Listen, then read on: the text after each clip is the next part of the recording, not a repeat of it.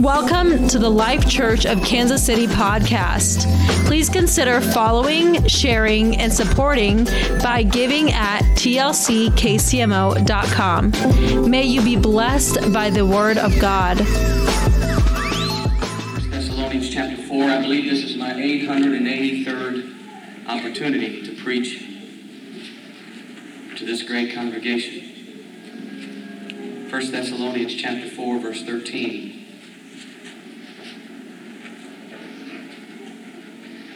But I would not have you ignorant, brethren, concerning them which are asleep, or those who have passed away. Don't be sorrowful, as those that have no hope.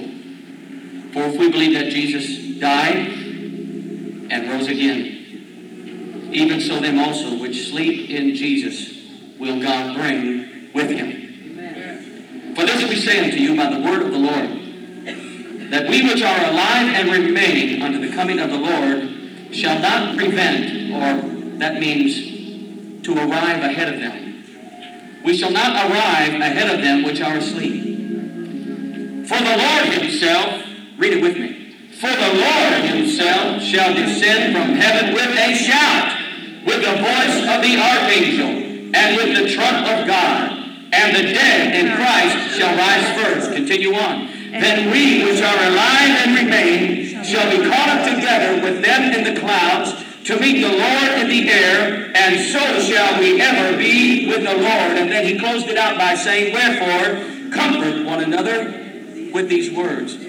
Now, just briefly from Exodus chapter 13, I believe this is the type and shadow of the passage that we just read. From the New Testament, this is the type and shadow, the precursor. In the Old Testament, Exodus 13, verse 17. Exodus 13, 17. It came to pass, when Pharaoh had let the children of Israel go, that God led them not through the way of the land of the Philistines, although that was near.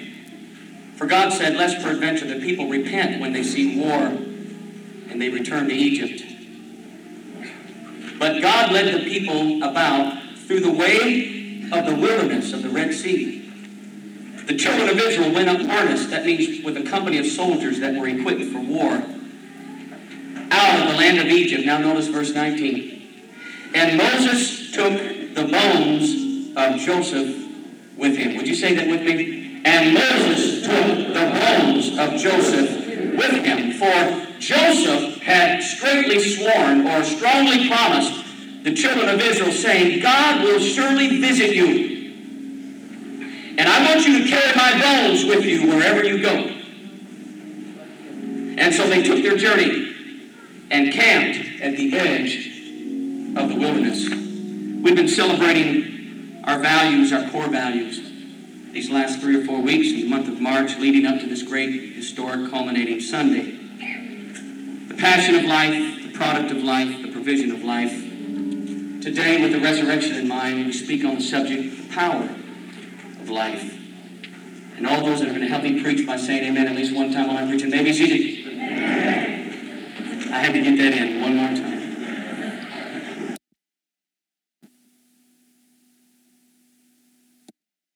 Weeks in the month of March leading up to this great historic culminating Sunday. The passion of life, the product of life, the provision of life. Today, with the resurrection in mind, we speak on the subject, the power of life. And all those that are going to help me preach by saying amen at least one time while I'm preaching, may be seated. Amen. I had to get that in one more time. I want to read my paraphrase of Exodus 13. This is Gleasonology. It came to pass when Life Tabernacle was released from New Hope Bible Church that God did not lead them straight to the new property. Life Tabernacle went up equipped like an army out of their old worship facility. And they took with them the legacy of their deceased elders. For their elders had strongly admonished them, saying, God will surely visit you and take our ancient landmarks with you when you leave this place. Hallelujah. And they took their journey from 7020 South Richmond to the edge of the wilderness and temporarily camped at 8118 East Gregory Boulevard on their way to the View High Drive, Promised Land. March 31st, 2002 is a momentous day in the history of this congregation. This marks our last worship service, and yes, I say, at these hallowed grounds. We have gathered from the four corners of the Kansas City Metroplex to give honor to our precious past, to celebrate our exciting present, and to anticipate our promising future. I can't think of a better occasion to celebrate our last service in this house than on Easter Sunday. Because we celebrate the resurrection of Jesus Christ every day, but we especially commemorate it here today. And I want to say it again. He is risen. In a world of trouble, Jesus is alive. With panic and chaos in the Middle East, I don't know what people do without Jesus in their life, and I've been thanking God from the first minute of this service. God, I thank you in a world full of trouble that I've got my hand in the hand of a man from Galilee. Hallelujah. I've got my hand in the hand of a God who holds the world in his hand. Jesus didn't buy a tomb because he only needed it for the weekend. And we're leaving here today, and we're moving to a temporary house of worship just 2 blocks from here that we're not going to buy because in the grand scheme of things, we're going to need it just for a little while. And I'm glad that I can say that I was here in this place for our last official worship service. I'm here to praise my great God and Savior one last time in this place. I'm here to celebrate the greatest event of all human history, the resurrection of Jesus Christ. The resurrection that we celebrate today has had more impact in the world and on the world than any other event of human history. The resurrection has impacted the world more than the discovery of the Americas. It has had more impact in human lives than the wonderful discovery of penicillin and all of its healing wonders. The resurrection has changed history more radically than the invention of the automobile or the computer or the jet engine. The resurrection of Jesus is the most miraculous, cataclysmic event of all human history. And if Jesus did not come out of his grave under his own power, then my friend, we're wasting our time here today. But if he did come out of that grave on his own power, then we've got to face the event of the resurrection. If he did in fact come out when he said, destroy this temple and in 3 days I will raise it up. And if he in fact did come out, and we know that he did, because there were over 500 who said that they saw the one whose hands and feet were pierced. And they were eyewitnesses to his account. If he did come out of the grave, then that means that he is alive today. And my friend, I can't dismiss that. I can't erase that out of my mind. I can't pass him off as just another historical figure that walked across the pages of written human history. I've got to make him my Lord. I've got to make him my God. I've got to do something with the resurrection. And with Thomas, I say, my Lord and my God. Woo! That's what this thing is all about. The resurrection of Jesus Christ. The gospel. The gospel. Touch somebody and say, the gospel. It is the good news. It is the death, the burial, and the resurrection. I appreciate our youth pastor and the young people standing up and declaring to the adult population of this congregation, hear, O Israel, the Lord our God is one Lord. There is no other gospel save that his death, his burial, his resurrection. And we die out in the likeness of his death through repentance. Does anybody still believe in repenting of your sins? I believe in good old-fashioned conviction. Hallelujah. I believe he that cometh to God, amen, must believe that he is and that he's a rewarder of them that diligently seek him. And the only way we can seek God is to turn from our wicked ways and humble ourselves and pray and seek his face. We identify with his burial through the waters of baptism. Paul said we are buried with him by baptism into death. We identify with his resurrection through the infilling of the Holy Ghost, which is initially evidenced by the outward sign of speaking with other tongues as the Spirit of God gave the utterance. I'm not ashamed of that gospel. I'm not ashamed of that message. Paul said, I'm not ashamed of the gospel of Jesus Christ, For it is the power of God unto salvation. Amen. I'm thankful for a gospel that'll work. I'm thankful for a message that will save. It saved my soul. It picked me out of a miry clay. It set my feet on a rock to save. It put me headed in the right direction. I thank God for the Holy Ghost and fire that He filled me with many, many years ago. Some of us here today have called this building our church home for all of its 25 some years of existence. Others have called it home for just a few years, some just a few months. And there are some here today who call this their home church just for the last few days.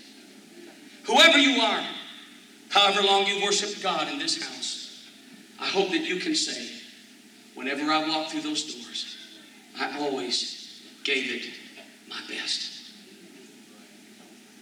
I hope that we can say that whenever we came into this place, we always gave it all in this house. You know what? I hope we could say that, but I don't think we could. I know I can't. We can always do more. We can always give more. We can always praise Him more. You know, we don't worship Him enough. We don't thank Him enough for what He did for us at Calvary. We don't cry enough. We don't shout enough. We don't rejoice enough. These last few days in this building have been somewhat emotional for me. I don't mind telling you, I'm a man, but I'm an emotional man. I have to admit that I'm somewhat sentimental. And I've had a lot of experiences here. I've had many, many God encounters all over this sanctuary and all over this building. I still remember the first time I walked in this sanctuary. It was right through that door behind James Sims, right over there. It was June 24th, 1988. Someone was cleaning the church. The lights from the vestibule were bleeding into the dark sanctuary. I opened the door. I could see the outline and the shadow of the pews. I remember the Lord spoke to my heart, and He reminded me of something that had been prophesied into my spirit 4 months earlier. Matter of fact, it was the same service and the same night that God gave me the chorus that the Albion Church sang to me. It was just for me. And Jesus, You're Everything to Me, the chorus we just sang. And it was that night as I was laying prostrate before the Lord that Brother David Trammell, the pastor, leaned down, got on his knees, and whispered in my ear. He prophesied to me. He said, the Lord is going to set your feet in a large room. And 4 months later, I walked into that door, and it was as if the Lord spoke to me and said, my son, this is that large room. Over the last 14 years, I've had thousands of prayer meetings. Thousands in this room. And you have too. In this place, when I have dropped tears on virtually every pew. Speaking for myself, I've preached my way out of more trouble than a country western song with 5 verses. There's many times I walked to this pulpit and didn't feel a whole lot of anointing, but somehow found a vein in the place where God was moving and preached my way out of something and preached my way into something. Hallelujah. Somebody was praying for me. I've been preached out of a lot of trouble, and I preached myself out of a lot of trouble and preached myself into places in God that can only come when the anointing of God comes upon you. You're preaching the living, written word of God as it is made manifest in our hearts. It is in these baptismal waters that I was privileged to baptize my 2 oldest children, Justin and Marissa. My youngest daughter, Michaela, received the Holy Ghost right over there after her great uncle, Cleveland Beckton, preached this last August. I would like to think that I know almost every square inch of this place. I know there's been many rainy days I've set out a lot of pots and pans until we got up there one more time and coated the roof. I've come over here on many cold midnights and turned on the faucet so the pipes wouldn't freeze and got down to 0. I was even chased by a man-eating squirrel in this place.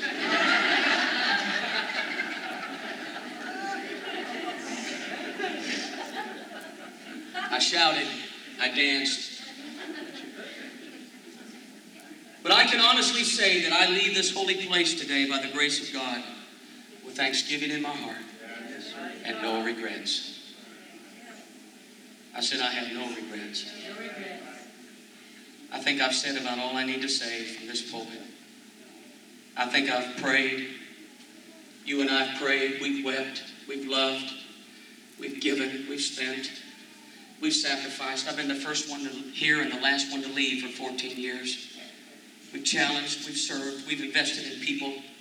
I hope that you can say with me that maybe you had your good days and you had your bad days, but your heart was always in the right place and you always wanted to do your best. I think the first order of business as we leave this house today, we have one more chance to right any wrongs. We have one more chance to give what we've held back. We have one more chance to give honor to our great God if we've not given honor to Him. We have one more chance before we leave this place to pay our debts, to right our wrongs, to ask and give forgiveness, to leave nothing sitting unnegotiated on the table. We have one chance to leave this place holding back no worship, not holding back any praise, not holding back any song, not holding back any word, not having to face and deal with any issues. You know, I just sense that in this house here today, that there is one more burst of praise. There is one more burst of thanksgiving. There is one more burst of gratefulness unto our great God. I want you to think about all the times He blessed you here. I want you to think about the times you came forward for prayer and God met you and He healed you and He touched your body. I want you to think about the times maybe you put your last $5 in the plate and you didn't know where your groceries are going to come from, but the check came in the mail. Somebody gave you one of those holy handshakes, hallelujah, with a wrinkled greenback in it. Praise God. I want you to think about that time that you came in here broken and wounded and suffering, and the church began to worship the Lord, and the ministering spirit and the oil and wine of the Holy Ghost began to flow into your heart. I think there ought to be one more burst of praise and thanksgiving. We need to go out of this house in a blaze of glory. We need to leave this house with one more shout of victory. We need to leave this place with one more utterance of thanksgiving to our God, because there is nobody like Him in all the world. Oh, come on, give it your best to Him right now.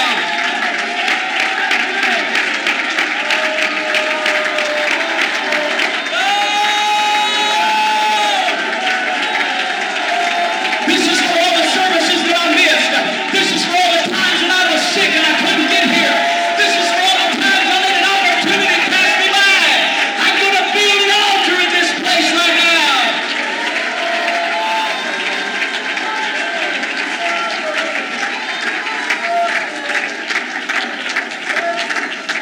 God's been good to us in this house.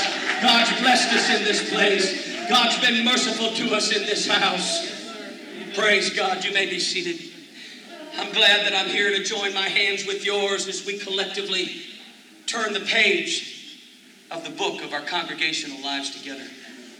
We begin a new chapter in our history. In times of transition and change, we instinctively look for those things in our lives that we think are unchangeable.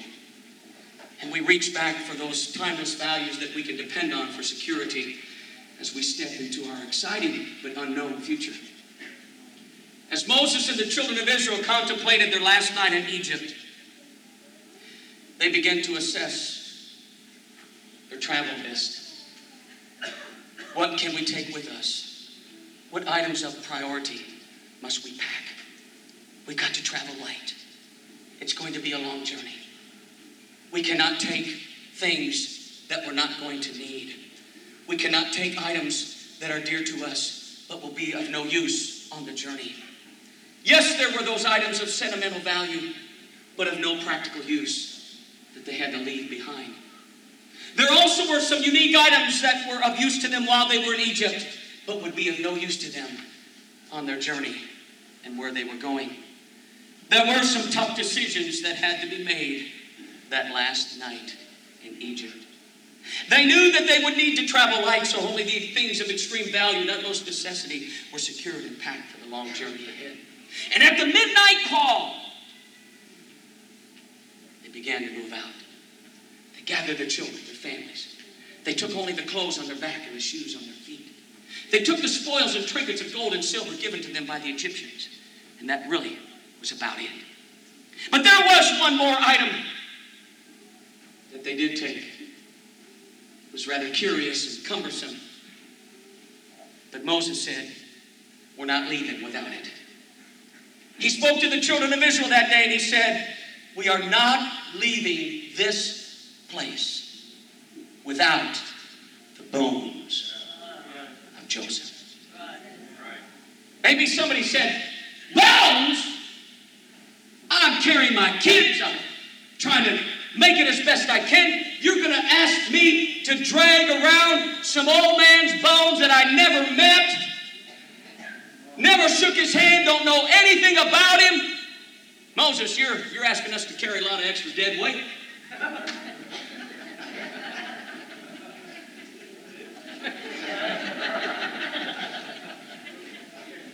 Why were Joseph's bones placed on Moses' short list to take on the journey?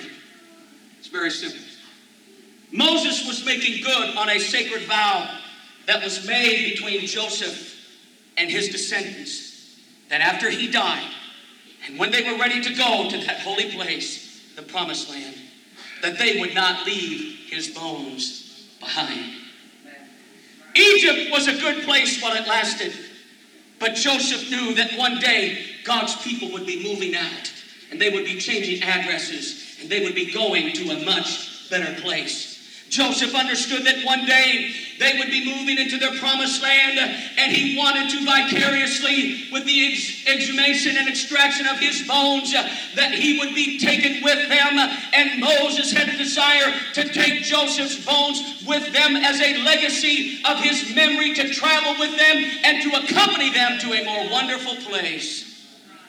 You see, Joseph was the one that God had used some 430 years before to preserve his covenant with Abraham during the years of worldwide famine.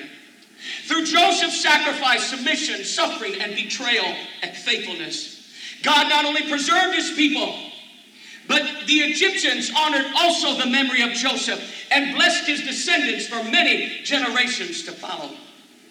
These historic facts were in of themselves significant enough to merit the cumbersome, laborious task of hauling this dead man's bones around with them. But there was a little bit more to it than just that. Not only did the taking of Joseph's bones have historic significance to the people of God, but they also carried with them great prophetic significance. Because Joseph is one of the most perfect types of Christ in the Old Testament. There are numerous parallels and events that inseparably link the life of Jesus and the life of Joseph together. I believe it's Joseph, the only man in the scripture, that rarely, if ever, you can find one negative thing about him. His record, as honest as the Bible is the closest thing to spotless, other than Jesus himself, that we can find. And yet their lives were lived some 2,000 years apart. Consider with me, Jesus and Joseph were both betrayed by their own brother. They both were sold for the price of a common slave. They both were falsely accused of acts that they did not commit. They both suffered varying degrees of separation from their father. They each had their garments stripped from them, and their true identities would be revealed many years later to their brother. And on the typology goes. So the taking of Joseph's bones with them from Egypt to Canaan bore more significance than just the events of that day. By taking Joseph's bones, Moses was saved. As I say to you today, I realize that I am where I am today because somebody else blazed a trail.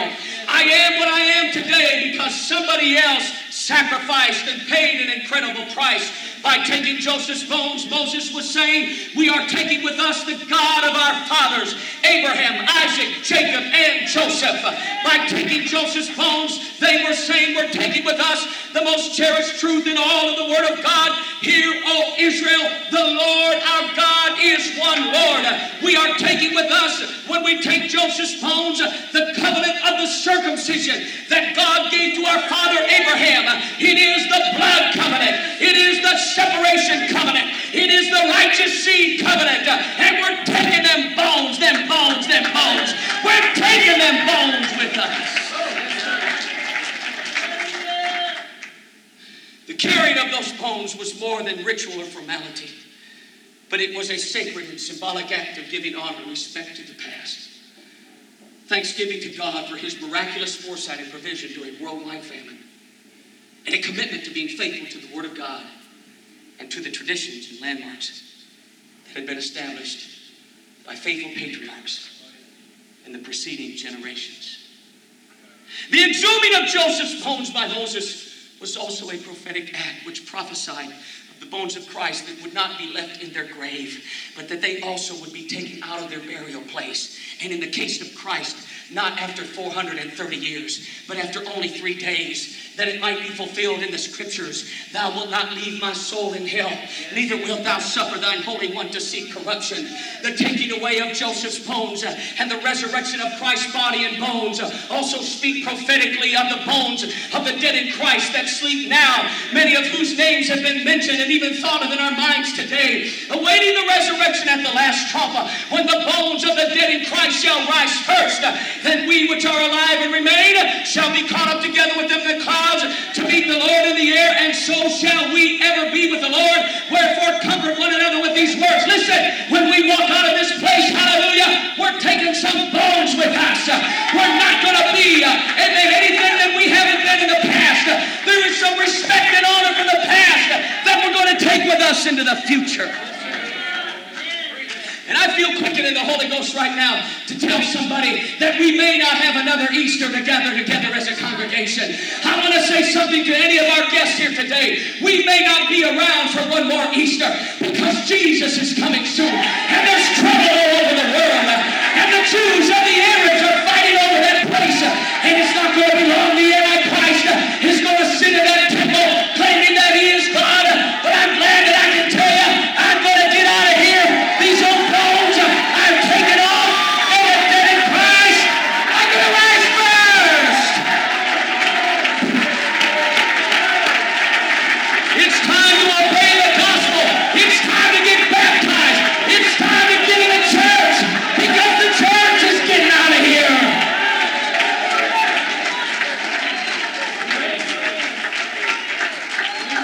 We're leaving. Shake somebody's hand and say, we're leaving. We're leaving this place. But there's some bones that we're not going to leave behind. We're going to take them with us. As we journey to a better place, we're going to carry the bones of our forefathers. We're going to carry the memories of their sacrifice. We're not going to forget their trouble, their toil, and their tears. We're going to take with us the bones of our apostolic heritage. Listen to me, Life Tabernacle. If you think going to a new church is going to change and give us a new doctrine, you better change churches right now. We're not moving from the apostolic doctrine. We're not moving from the apostolic doctrine, no. Not at any cost. Not at any cost are we moving from our apostolic heritage. We're taking with us our bones of our apostolic worship.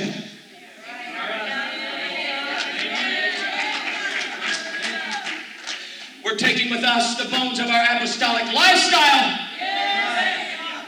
There's some things that we cannot leave behind. The location of the church may change, but the life of and in the church will never change. The address of the church may change, but the address of revival will never change. We're never going to relocate from Acts 2:38 Gospel Way. We're going to stay walking on that street called straight. And we're going to keep traveling at high speed, that highway of holiness. Hallelujah. It's the highway that's going to take us to heaven. And none can walk up there but the pure in heart. The name on the church may change, but the name on our salvation will never change. Neither is there salvation in any other, Brother Nick.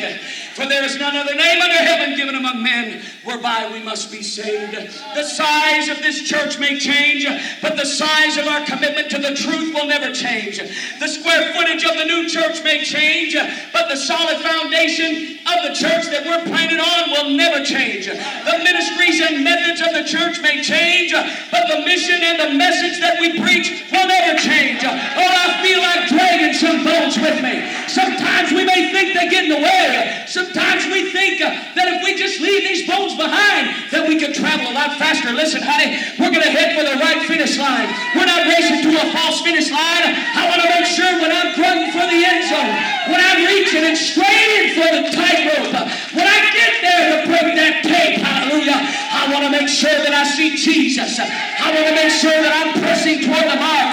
He is the prize of the high calling.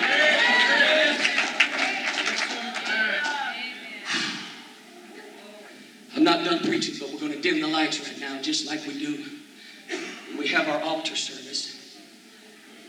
I'll be wrapping up here in a few minutes, but not before I drag some bones. 3 is the number of resurrection. Jesus resurrected from the dead on the third day. There were 3 things that the children of Israel placed inside the Ark of the Covenant as they journeyed from Egypt to Canaan. I don't ever want you to forget this service. As long as I live, I want to look back to this day and remember it. They put in that ark the 10 Commandments, the Word of God. Jesus Christ is the incarnate Word. They put in that Ark of the Covenant Aaron's rod that budded, which is a type of the resurrection of Christ and the miracles of God. And thirdly, they put in there the pot of manna, which was their bread. Jesus said, I am the living bread. That pot of manna represented the provisions of God. So they took the power of God, the promise of God, the provisions of God. Most of you, if you have great powers of observation, noticed the U-Haul truck as you came in. We're going to let that U-Haul truck represent our Ark of the Covenant. As we leave this holy place, we're going to place some representative items into that truck that are precious to the members of this church.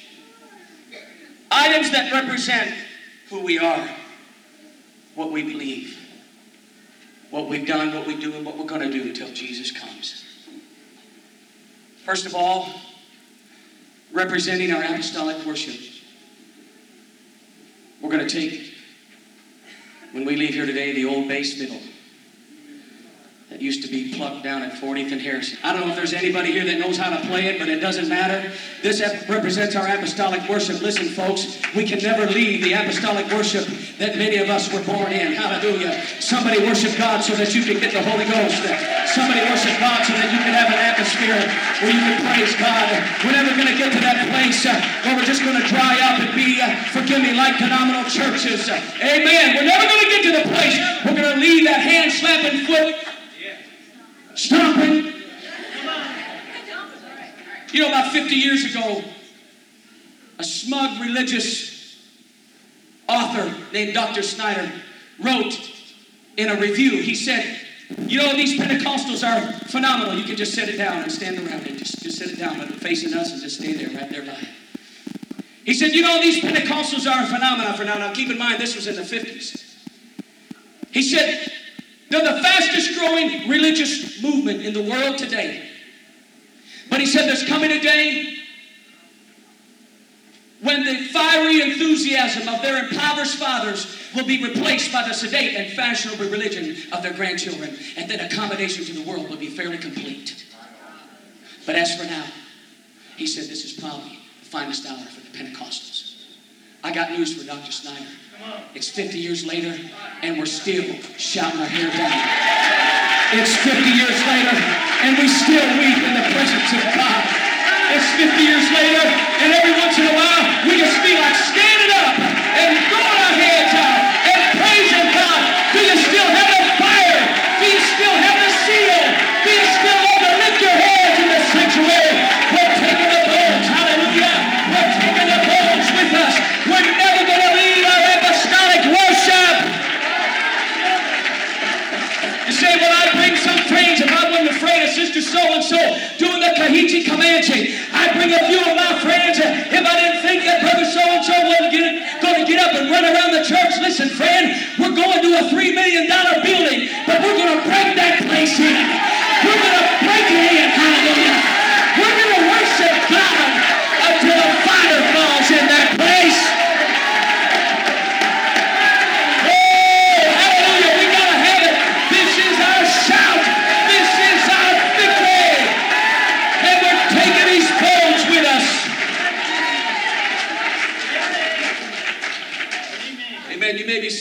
say, Pastor, you're trying to incite a riot? That's exactly what I'm trying to do.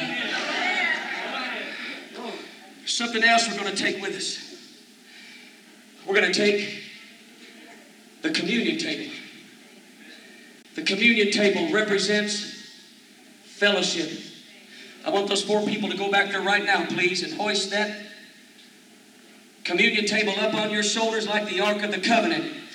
Come on, man, put it up on your shoulders. Put it up on your shoulders. We're going to take our fellowship. We're going to take daily fellowship with Jesus Christ. Does anybody still have a personal prayer life every day? Come on and bring it on up, man. We're going to take the bones, amen, of fellowship and daily prayer with Jesus Christ. Amen. When this church stops praying, we're going to start dying. We've got to get a hold of God every day, because we will not be any greater as a church than the individual prayer life and the individual spiritual dynamic and the anointing that's on us as individuals. Just set it right down here, and then 2 of you on either side of it, like the cherubims that were on either side of the Ark of the Covenant. Listen, we believe in home fellowship because it's the way the New Testament did church, and we believe in the body of Christ that ought to get together on a weekly basis and love one another and share and buy in and bear one another's burdens.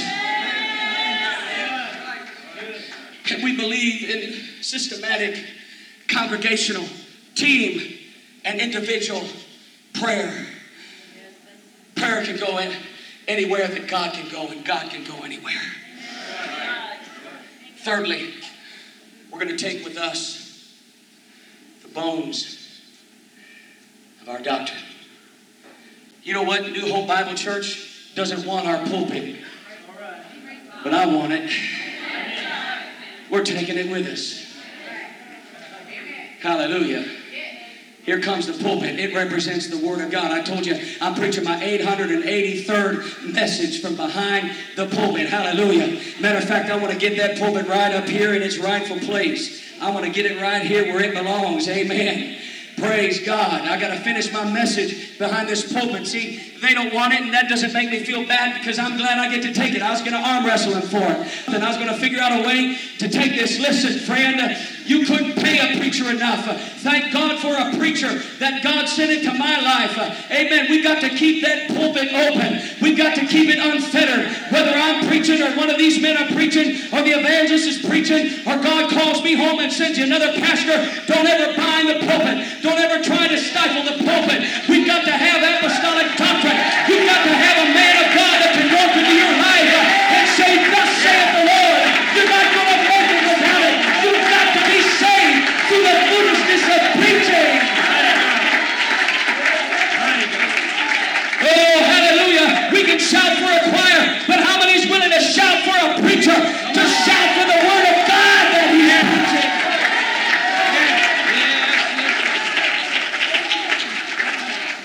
For the preaching of the cross is to them that perish foolishness, but unto us which are saved, it is the power of God.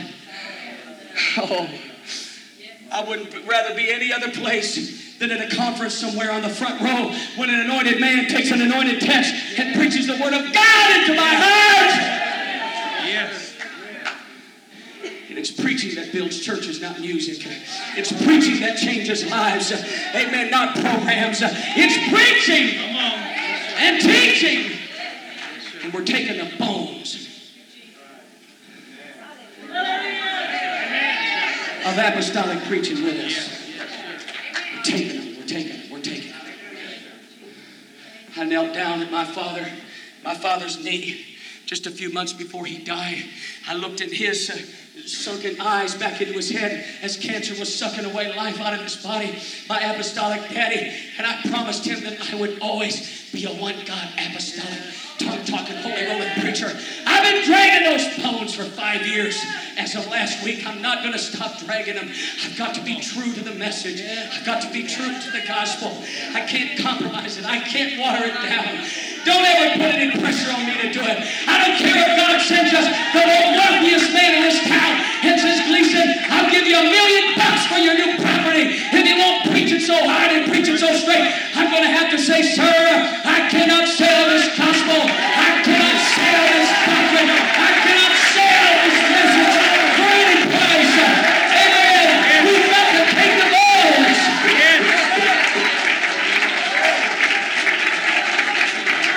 We're taking them with us.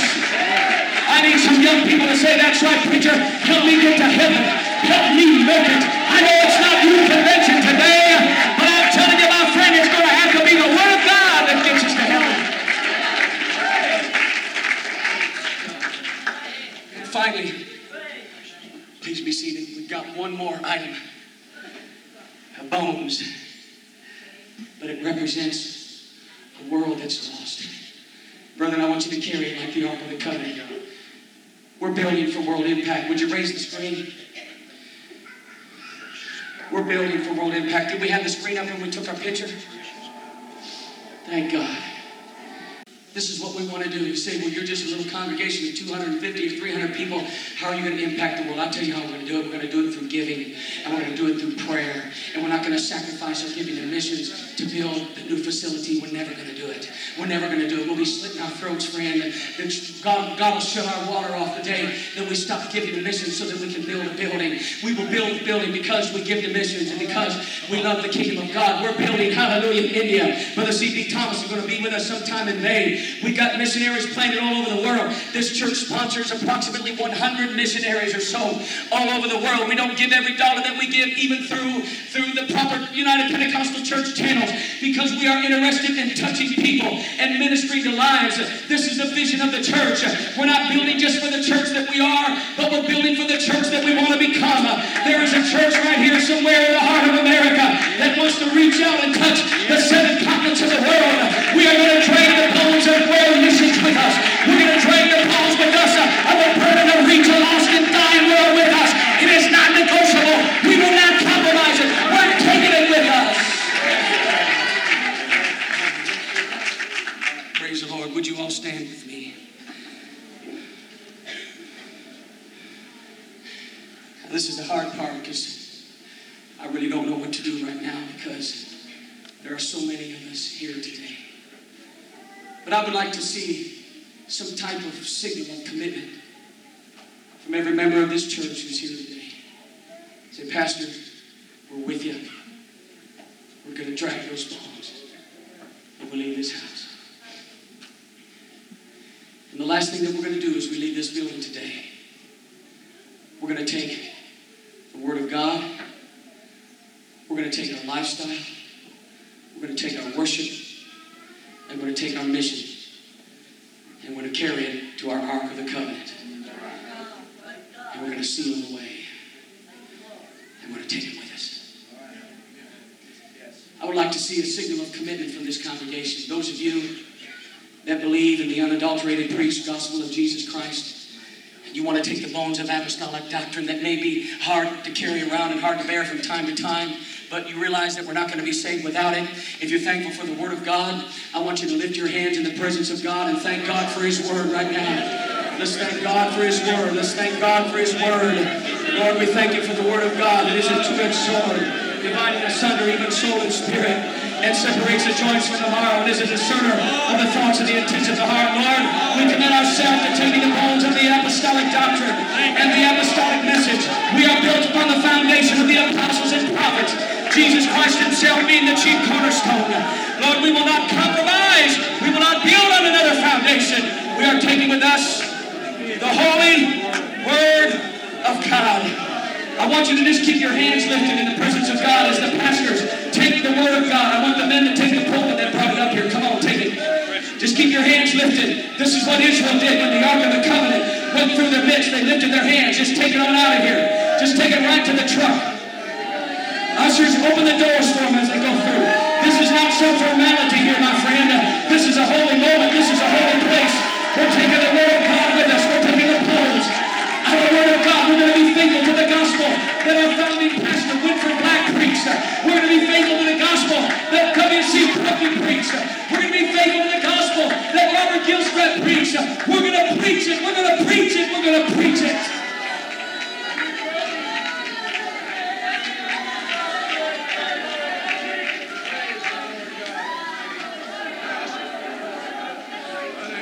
I want these two fine gentlemen to help raise up our mission. Lift it high over your head if you believe in the mission of Life Tabernacle. I want you to lift your hands as the mission goes to the Ark of the Covenant. If you want to see souls saved, lift your hand to the God that can save them. If you want to see lives change and the vision come to pass, then lift your hands to God. Say, God save my kids. God save my neighbors. God save my family. God save my friends. God save my relatives. We want to see them saved. We want to reach our city. Come on, Life Tabernacle. Do you want to reach your city for Jesus?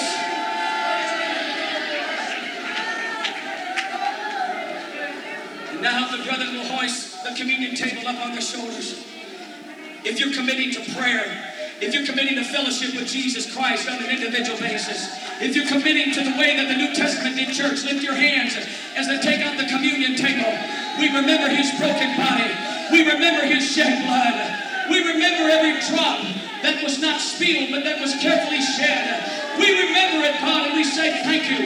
We commit ourselves to prayer. We commit ourselves to a community. Thank you for listening to this message. For more content, follow us on Facebook, Instagram, and YouTube at The Life Church KC. Reference the episode notes for more details.